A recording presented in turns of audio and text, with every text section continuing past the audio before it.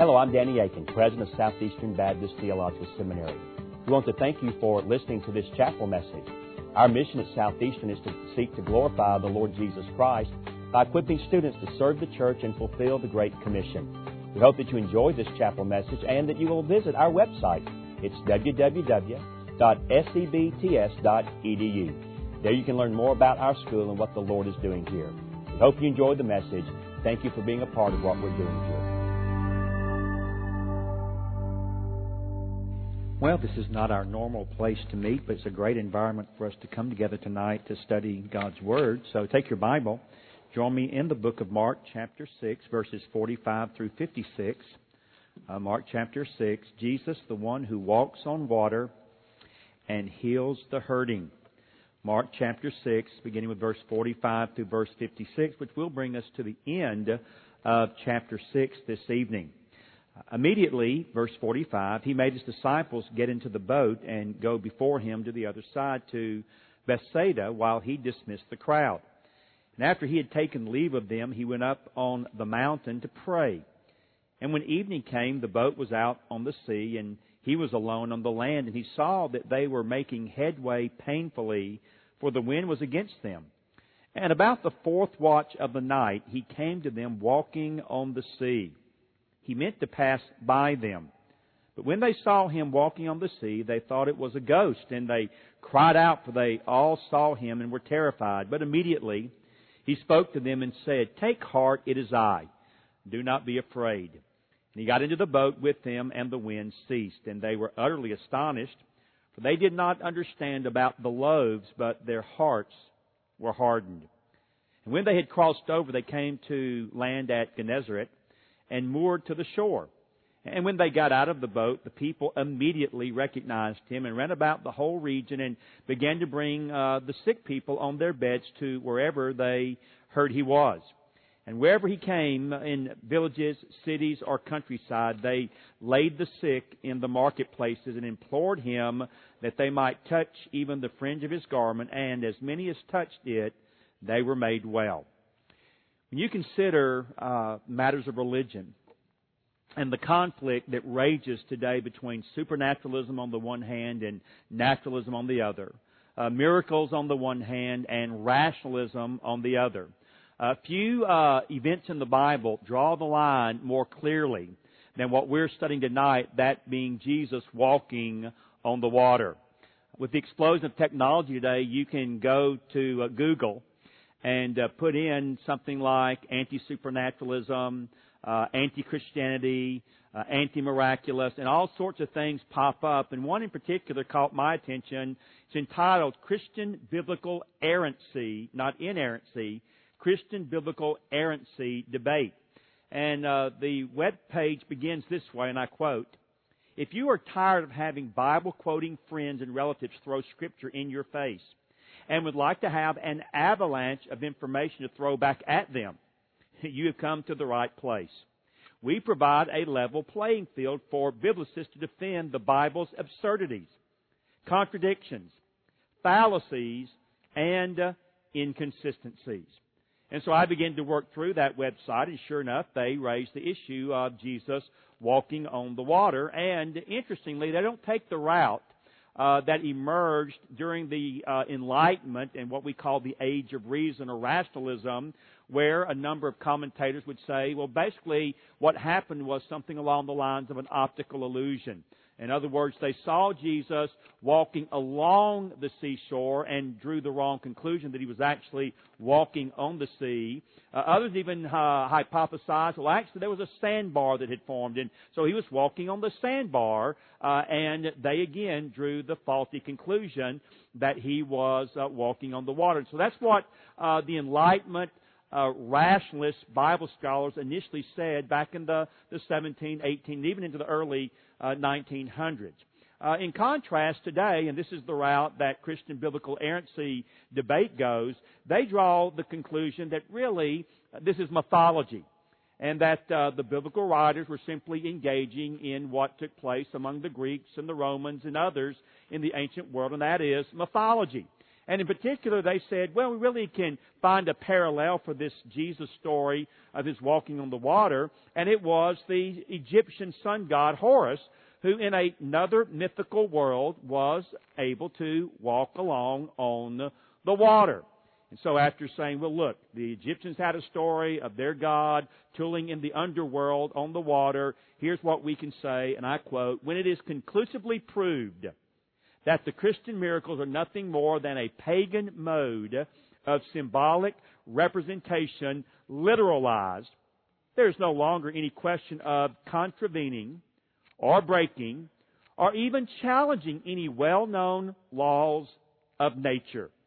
The discussion as to the probability or possibility of miracles on the old grounds of belief and doubt is closed forever. Period. End of discussion. We can all go home. In other words, as I often like to say to my systematic theology students, dead men don't rise and human beings don't walk on the water. Now, I hope it won't surprise you, but I actually agree with both of those propositions. Dead men don't rise, at least not in their own power and strength. And I've never seen a man walk on water. And if you have, I'd like to meet him because I want to hear his story. No, dead men in their own strength and power don't rise, and normal, regular men don't walk on water, but Jesus is neither. Jesus is God. And because He is God, He can do anything. Further, and now let's kind of critique this anti-supernaturalism before we jump into the text. 2 Peter chapter 1 and verse 16 is very helpful. Because there, the Apostle Peter, who, by the way, was in the boat this night, and we'll learn later, also got out of the boat, according to Matthew, and did well at first, and then did bad and had to be rescued at the end. But he wrote this in this second epistle, quote, we did not follow cleverly devised myths when we made known to you the power and the coming of our Lord Jesus Christ, but we were eyewitnesses of His majesty. In other words, the apostles were not ignorant when it comes to the views of the Egyptians, the Greeks, the Romans. They knew of their mythologies, and they rejected them.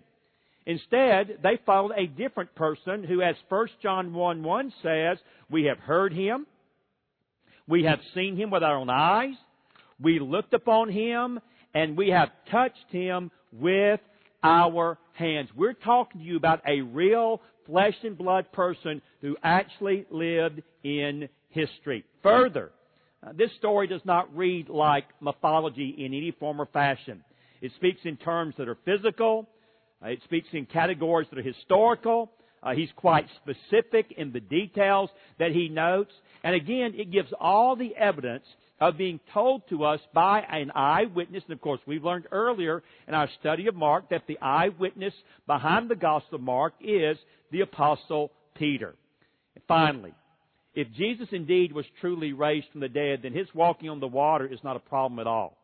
Anyone that can come back from the dead can certainly walk on the water, and furthermore, He can also perform the wonderful miracles that we will also read about in verse 53 through verse 56. So, having dealt, I think, sufficiently with the criticisms of the rationalists and the skeptics, what does God want us to learn from these two paragraphs concerning His walking on the water and His healing the hurting? Two major ideas for your consideration this evening. Number one, Jesus is the one in whom we should have faith. Verse 45 through verse 52. Now, what's the context? He's just fed the 20,000 in Mark chapter 6, verses 30 through 44. We saw last week that messianic expectation goes to a feverish pitch. In fact, we learned from John chapter 6, verse 14 and verse 15, they thought this was the time to take Him by force and make Him their king. However, it is not the right time, and this is not the means whereby Jesus would receive His kingdom. He is a king, and He will receive His kingdom. But before He gets to the throne, there's a road that has a cross on it that He must walk through first and foremost. And so this man for others has business to which he must attend. before He sits on the throne prepared for Him by His Father, a throne that is predicted in 2 Samuel chapter 7, in Psalm chapter 2, in Psalm 110. And that business does include a revelation of His deity as He walks on the sea, and also His going to the cross to do the will of His Father. In other words, He is the obedient Son doing God's work, God's way, and He will do it whether it's walking on the water or whether it is His hanging on the cross. Now, why should we have faith in this particular individual? Well, in this particular story, Mark will highlight 5 different truths. Number 1, because we are guided by His plans. Verse 45, immediately, there's that favorite Markan word, immediately, He made His disciples get into the boat and go before Him to the other side, to Bethsaida, while He dismissed the crowd. Jesus takes charge of this politically charged situation, and immediately He makes the disciples get into the boat and go before Him to the other side, to Bethsaida. By the way, this is the first time Bethsaida is mentioned in Mark. We'll see it later in chapter 8, verses 22 through 26. It's located on the north shore of the Sea of Galilee, just to the east of the Jordan River. And tragically, in Matthew chapter 11, verse 20 and 22, they are condemned along with Chorazin for their lack of repentance in light of what Jesus did in their midst. In fact, Jesus says it'll be more tolerable on the day of judgment for Sodom and Gomorrah than Bethsaida and Chorazin. Why? Because there's this theological principle, revelation brings responsibility. The more you know, the greater is your responsibility. That's why I often will say, like to you all tonight, it's dangerous for you to be here, because you will have more information, more knowledge after tonight.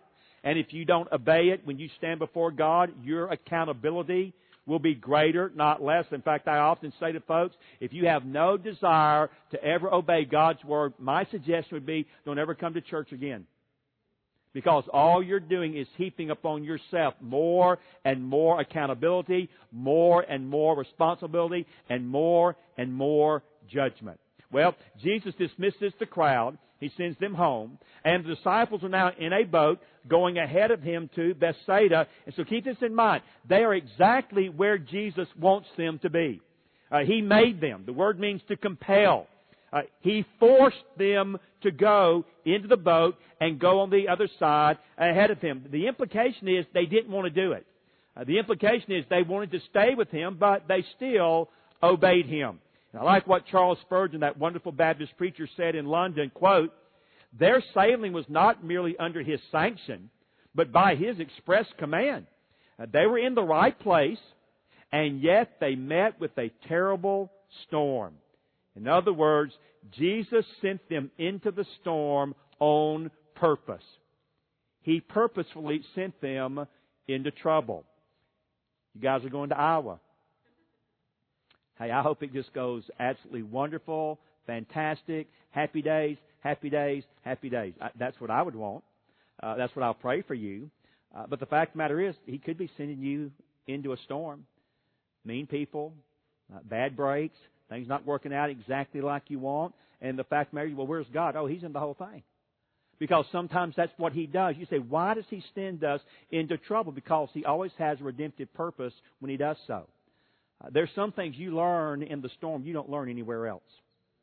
I mean, we all know that. There's some things you learn when you're at the end of yourself that you can't discover any other way. That's when you find out He really is in control. That's when you find out He really does have sufficient power to meet my needs. It is where we are put under pressure that our faith is increased and we trust Him and Him alone. His plans are not always easy, but His plans are always perfect. They're always best. So He says, in essence, believe, don't doubt His plans. Secondly, though, we should be encouraged by His prayers. Verse 46 is a very simple, short verse. And after He had taken leave of them, that is, He sent the disciples into the boat, He's left the crowd, He went up to the mountain to pray. Jesus leaves the crowd, goes up to an unspecified mountain. It is interesting, Mark calls it the mountain, but he doesn't tell us which one it is. And so Jesus goes up into a mountain. He's by himself, and he's there to pray. Now, I pointed this out in our first chapter study. There are only 3 prayers in Mark's Gospel. The Gospel that records the most prayers of Jesus is Luke. But Mark only records 3. One at the beginning, one in the middle, and one at the end. The first one is back in chapter 1, verse 35, when he is defining his ministry. Here's the second one after he has fed the 5,000, and they want to make him king immediately. And the third one is at the end of the Gospel, when he is in Gethsemane, just before he's arrested and taken to the cross in chapter 14, verses 32 through 42. Question: what do we learn from this single, simple verse? And I think there are at least 3 lessons. Number 1, anytime Jesus faced a critical moment in his ministry, he prayed, and he sought the face of his Father. Secondly, when he prayed, he most often got away, and he would pray alone and in private. Thirdly, in each instance when he prayed, there are overtones of spiritual conflict and warfare in the air. In other words, prayer for Jesus was both intense, and prayer for Jesus was war. John Piper says it so well here, quote, "We do not know what prayer is for until we know that life is war." Well, Jesus knew that better than any of us, and so he would seek his Father every time he was in the heat of the battle raging about him. Now, for what did he pray? It doesn't tell us, but I would assume he prayed for himself, that Father, in spite of the temptation to take the kingdom without the cross, which, by the way, was how he was tempted by the devil in the wilderness. Here are all the kingdoms. I'll give them to you. All you got to do is bow your knee one time. My way's a lot easier than your Father's. So I would suspect that he prayed for himself. I think also he probably prayed for the crowd that he had just dismissed, because the next day, when they come to him again, he's going to say to them in John 6, "You didn't come because of me. You came because you were filled and you want some more food." And then he preaches that bread of life sermon and drives away 99% of his congregation. So I think he was praying for the crowd, for whom he had compassion and concern. And then finally, I think he probably prayed for the disciples. Why? Because they were desperately in need both of his prayers, but also of his power, which leads us to our third observation. We are blessed by his power. Verse 47, when evening came, the boat was out on the sea, and he was alone on the land. It's now late at night. In fact, verse 48 tells us there it was the 4th watch, which means it was between 3 and 6 a.m. So they left most likely while it was still light. 8 o'clock if it's in the summertime. So they've been out there 9 o'clock, 10 o'clock, 11 o'clock, 12 o'clock, 1 o'clock, 2 o'clock, minimally 3 o'clock. I mean, they have got to be absolutely exhausted. They have got to be absolutely at the end of themselves. And it says there in verse 48, he saw them. Now, don't run past that. It's what time of the morning? 3 o'clock, 4 o'clock? Any sun up? No. Any moonlight? No. Any stars? No. There's a storm. It's cloudy. It's raining. It's pitch black. And so even though the text says it just very simply there in verse 48, and he saw that they were making headway painfully, it had to be a miraculous scene. In other words, once again, he exercises his attributes of deity not for his own benefit, but for their benefit. And so he sees them, and once more, I believe he is moved with compassion. And so he does something that has never been done before, has never been done since. He came to them, it says there in verse 48, he came to them walking on the sea. By the way, Matthew chapter 14, verse 24, the parallel account, says the boat by this time was a long way from the land. So most likely, he walked several miles out into the Sea of Galilee, seeing them supernaturally, noting that they are in serious, serious trouble. So through the black darkness, he makes his way to those that he has called, those he loves, those he cares for. He knows where they are, and he knows what they're going through. Just like this evening, he knows where you are, and he knows what you're going through too. Now, There is a remarkable phrase in this verse that has caused commentators to have epileptic seizures. There are, back in Georgia, we'd call it conniption fits. I'm sure you North Carolinians are familiar with that good southern phrase. You say, what is the phrase, Danny? The last phrase of verse 48, he meant to pass by them. Now you say, well, how do you know that this has caused all sorts of problems? Because I've given in your note 8 different views of what that phrase meant. That's exactly how I know it caused them some problems. And so I'm just going to walk them through with you very quickly, and then I'm going to draw what I think is the correct understanding. Number 1, Jesus intends to overtake the disciples and playfully, surprise, surprise, here I am on the other side. I don't buy that. Second, he wants to pass by, but does not do so when he sees the disciples are in distress. But the text already told us he saw them in distress while he was up on the mountain praying, so that won't work. Number 3, he's trying to test their faith. Maybe an element of truth in that, but I don't think it's the primary reason. Number 4, the phrase should actually be translated, he was about to pass by them. In other words, I'm almost walking past them because it's so dark and everything, but again, very unlikely. Fifthly, the phrase refers to the disciples' mistaken impression of Jesus' intentions. In other words, they think he is going to pass by them. And by the way, since we're about to see that they thought he was a ghost, I think they'd been happy for him to keep on walking. That's just my own opinion there. Number 6, the phrase means he intends simply to go beside them. And that's actually the view of John MacArthur. Number 7, he wants to be seen walking on the sea, but wishes to remain unrecognized. Something that supposedly fits the messianic secret theology of Mark's gospel. And then number 8, another view takes its cue from Amos 7:1 through 8:3 and interprets the whole phrase metaphorically. He wanted to help the disciples in their difficulty. However, I am convinced there is a better understanding, rooted, as often is the case, if we read the New Testament well, in the Old Testament. There's this Old Testament understanding of God called a theophany. A theophany is a manifestation or appearing of God to human eyes. We call it a theophany. Some even believe that in the Old Testament, the person who appeared was Jesus himself, and they will call that a Christophany, a appearing of the Christ before he was incarnate. The theophany idea, I think, fits better. And here's what I think is going on. I think this phrase, which, by the way, in the parallel account in Matthew, is not there. It's only in Mark. I think Mark is purposely drawing on this idea of a theophany, that is, a manifestation of God himself. Let me give you, and you have it in your notes, I'm going to read them for you, 3 texts that I think bear this out. First of all, Exodus 33. Verse 18 through 23, listen, and I'll emphasize certain parts of the verses. Moses said, "Please show me your glory." And he said, "I will make all my goodness pass before you, and will proclaim before you my name, the Lord, and I will be gracious to whom I will be gracious, and I will show mercy on whom I will show mercy." But he said, "You cannot see my face, for man cannot see me and live." And the Lord said, "Behold, there is a place by me where you shall stand on the rock while my glory passes by. And I will put you in a cleft of the rock, and I will cover you with my hand until I have passed by. And then I will take away my hand, and you shall see my back, but my face you shall not see." 1 Kings 19:11, Elijah. And he said, "Go out and stand on the mount before the Lord."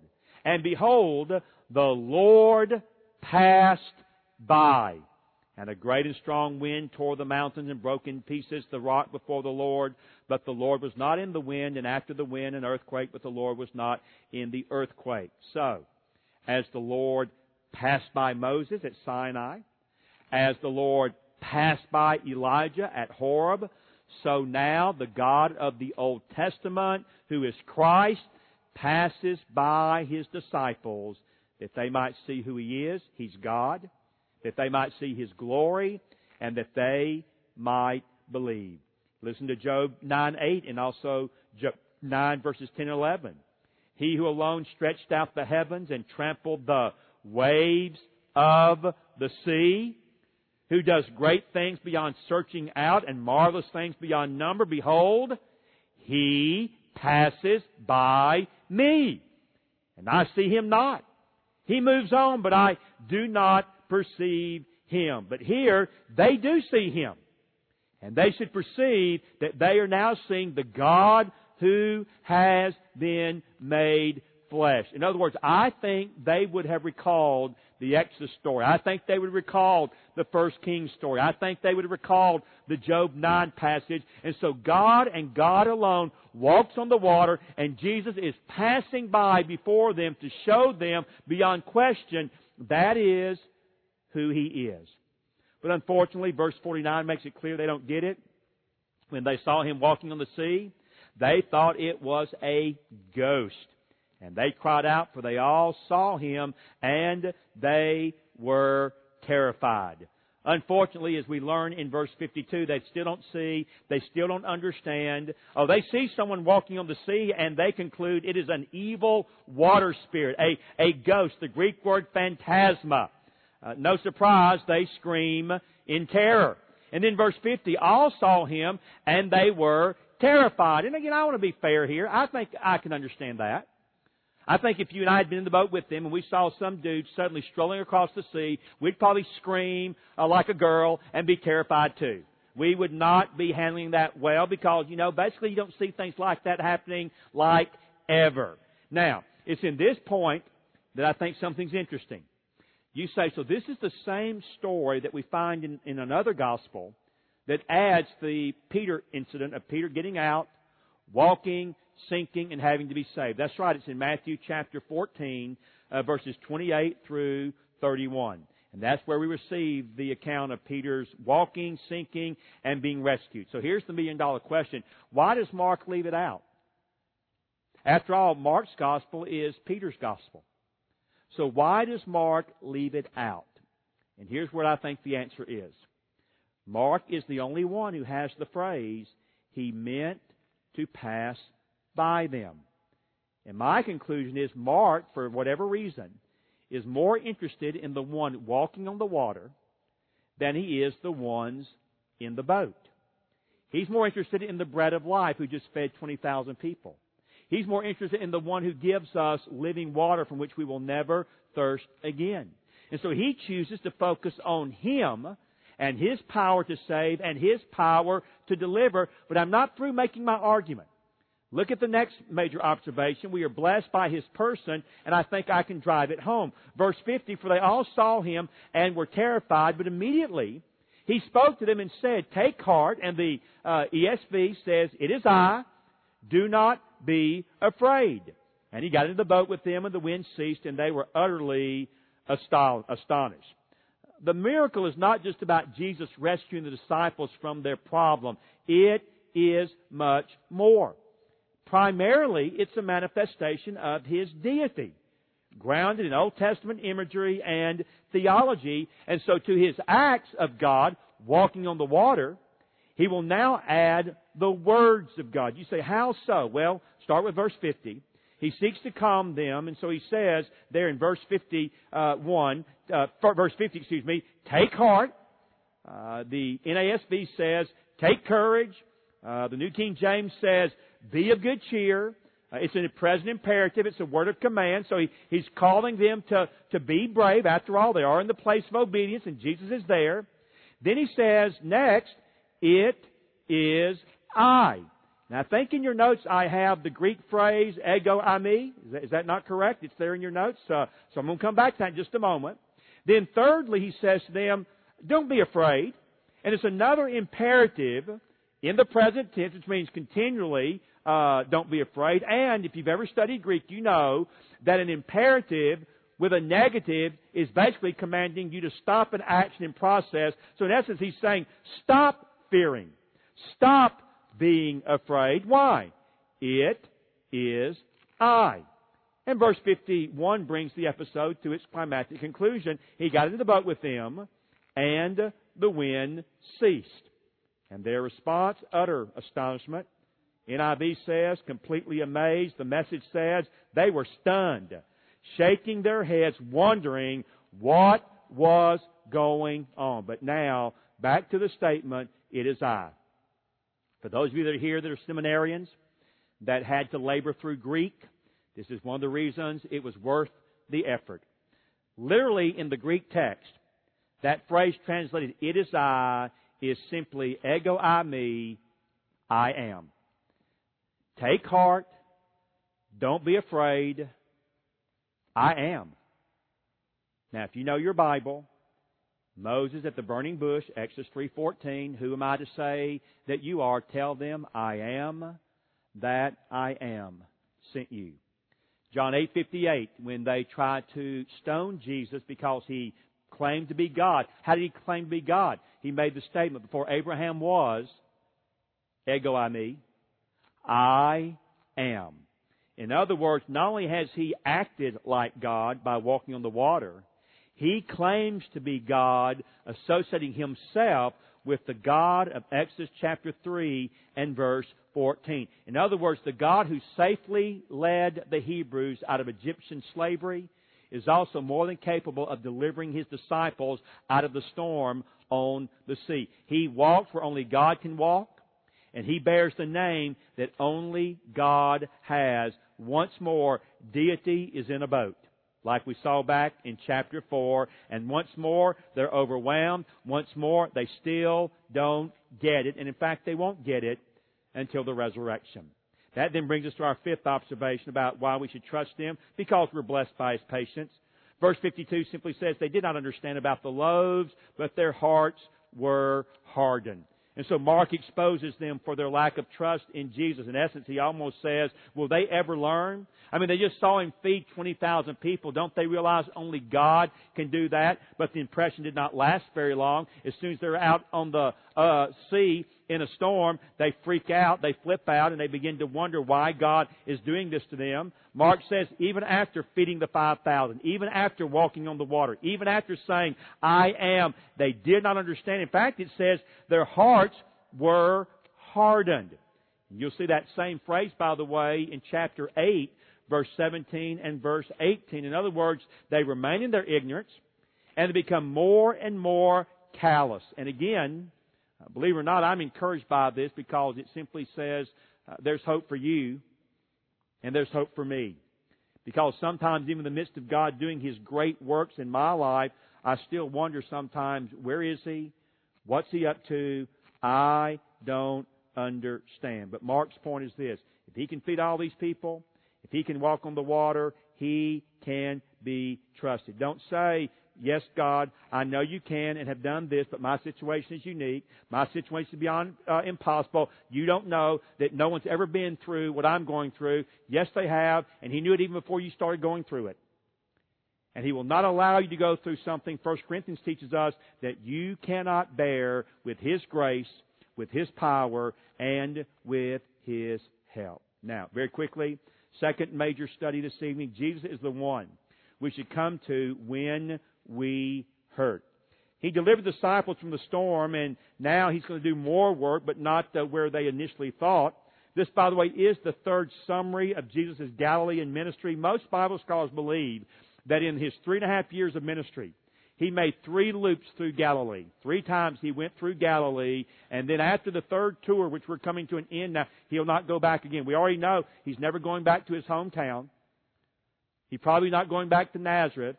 No, from here, He's going to lead them in chapter 8 up to Caesarea Philippi, where they will make the great confession, you are the Christ. And then from there, He will start His trek toward Jerusalem and toward the cross. But here you have another summary of what you would expect: Jesus healing those who are hurting. And so the first thing we see is Jesus can be sought by those in need. Verse 53, when they had crossed over, they didn't land at Bethsaida, but they came to the land of Gennesaret, and they came to the shore. And when they got out of the boat, the people immediately, there it is again, recognized Him, ran about the whole region, began to bring the sick people on their beds to wherever they heard that He was. So the boat lands in the area of Gennesaret, not Bethsaida. The wind has sovereignly blown them off course to a different location, but it really doesn't matter wherever He goes. Hurting people come flocking to Him in need of His divine touch. Verse 54 says, having landed the boat, they get out, and immediately the people recognize Him. No surprise there. And then verse 55, the people enthusiastically run everywhere throughout, note the phrase, the whole region to bring the sick to Him. And so Jesus is there. The people know that if they can get to Him, they can be healed by Him. Jesus, again, can be sought anywhere, anytime, by anyone in need. And as we're about to learn, no one is turned away. Why? Finally, He blesses those who believe in Him. Verse 56, and wherever He came, in villages, in cities, the countryside, they laid the sick in the agora, the marketplaces, and implored Him that they might touch even the fringe of His garment. And as many as touched it, they were made well. Now, folks, whether these people were converted or not, we can't say. Minimally, we know they at least had enough faith in Him that He could heal them. And so they would bring Him to the public place, the agora, men and women bringing those who could not get there themselves. And the text says they implored. And by the way, it's in the imperfect tense, which means they kept on imploring. They kept on pleading. The New King James says they kept begging just to touch even the fringe of His garment. Now, what you basically need to understand is the long flowing robes that men would wear, at the bottom there would be little tassels. This, by the way, was required by the law, both from Numbers chapter 15, verses 37 through 41, Deuteronomy chapter 22, verse 12. It was a reminder of the man's obligation to keep the Torah. It was a reminder that they were obligated to obey the law. And the text ends with just a simple but affirming phrase, and as many as touched it, they were made well. Now let's be clear. Anything magical about the tassels? No. It's all about having faith in the one inside the garment with the tassels. In my notes, I call it deity in a first century Hebrew robe. And then I note, God is often found in surprising places, isn't He? So let's conclude. J.I. Packer, the great theologian, says, great statement here in light of our story, the true God is great and terrible, just because He is always with me, and His eye is always upon me. Living then becomes an awesome business when you realize that you spend every moment of your life in the sight and company of an omniscient, omnipotent Creator. That is well said. So I conclude, Jesus knows you better than you know yourself.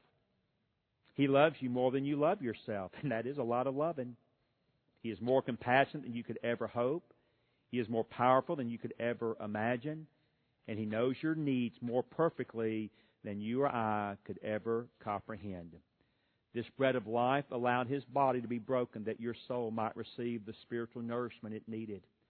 He walked the stormy waters through the dark night that led to the cross, that He might rescue us and that we might find never again to be terrified or afraid. Thus, through the wonderful touch of His bloody, redemptive hands, we can forever be healed of sin's diseases and made well forever. He walked across the stormy waters of judgment in our place, and He took on our sickness in His own body. Take heart, He says, and understand, I am. Let's pray. Father, Your Son is indeed, as You are, the great I am. You are indeed whatever we need, wherever we are, because You are the omnipotent, omniscient, omnipresent God who is never caught off guard by anything.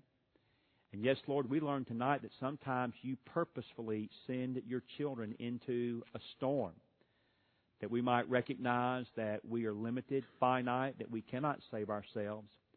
And when we come to the end of ourselves, then we find You there. And out of desperation, sometimes we put our faith and trust in the one we should have been trusting all along.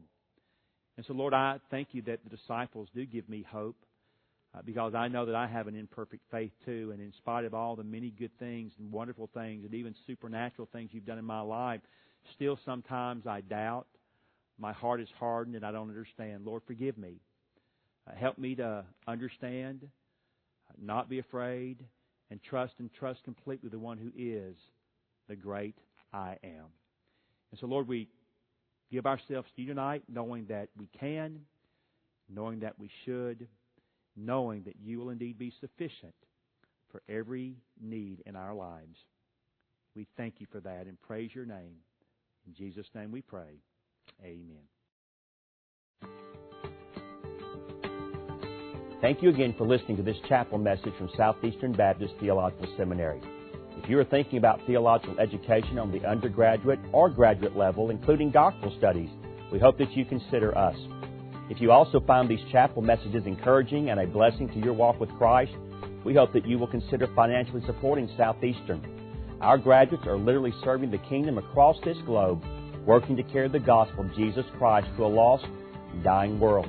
Your gifts will help to train more, and they will serve as a worthwhile investment in God's kingdom. You can find more information about attending Southeastern or supporting us financially at www.sebts.edu.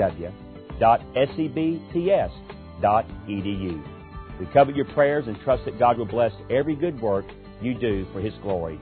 Thank you for joining us in our chapel services.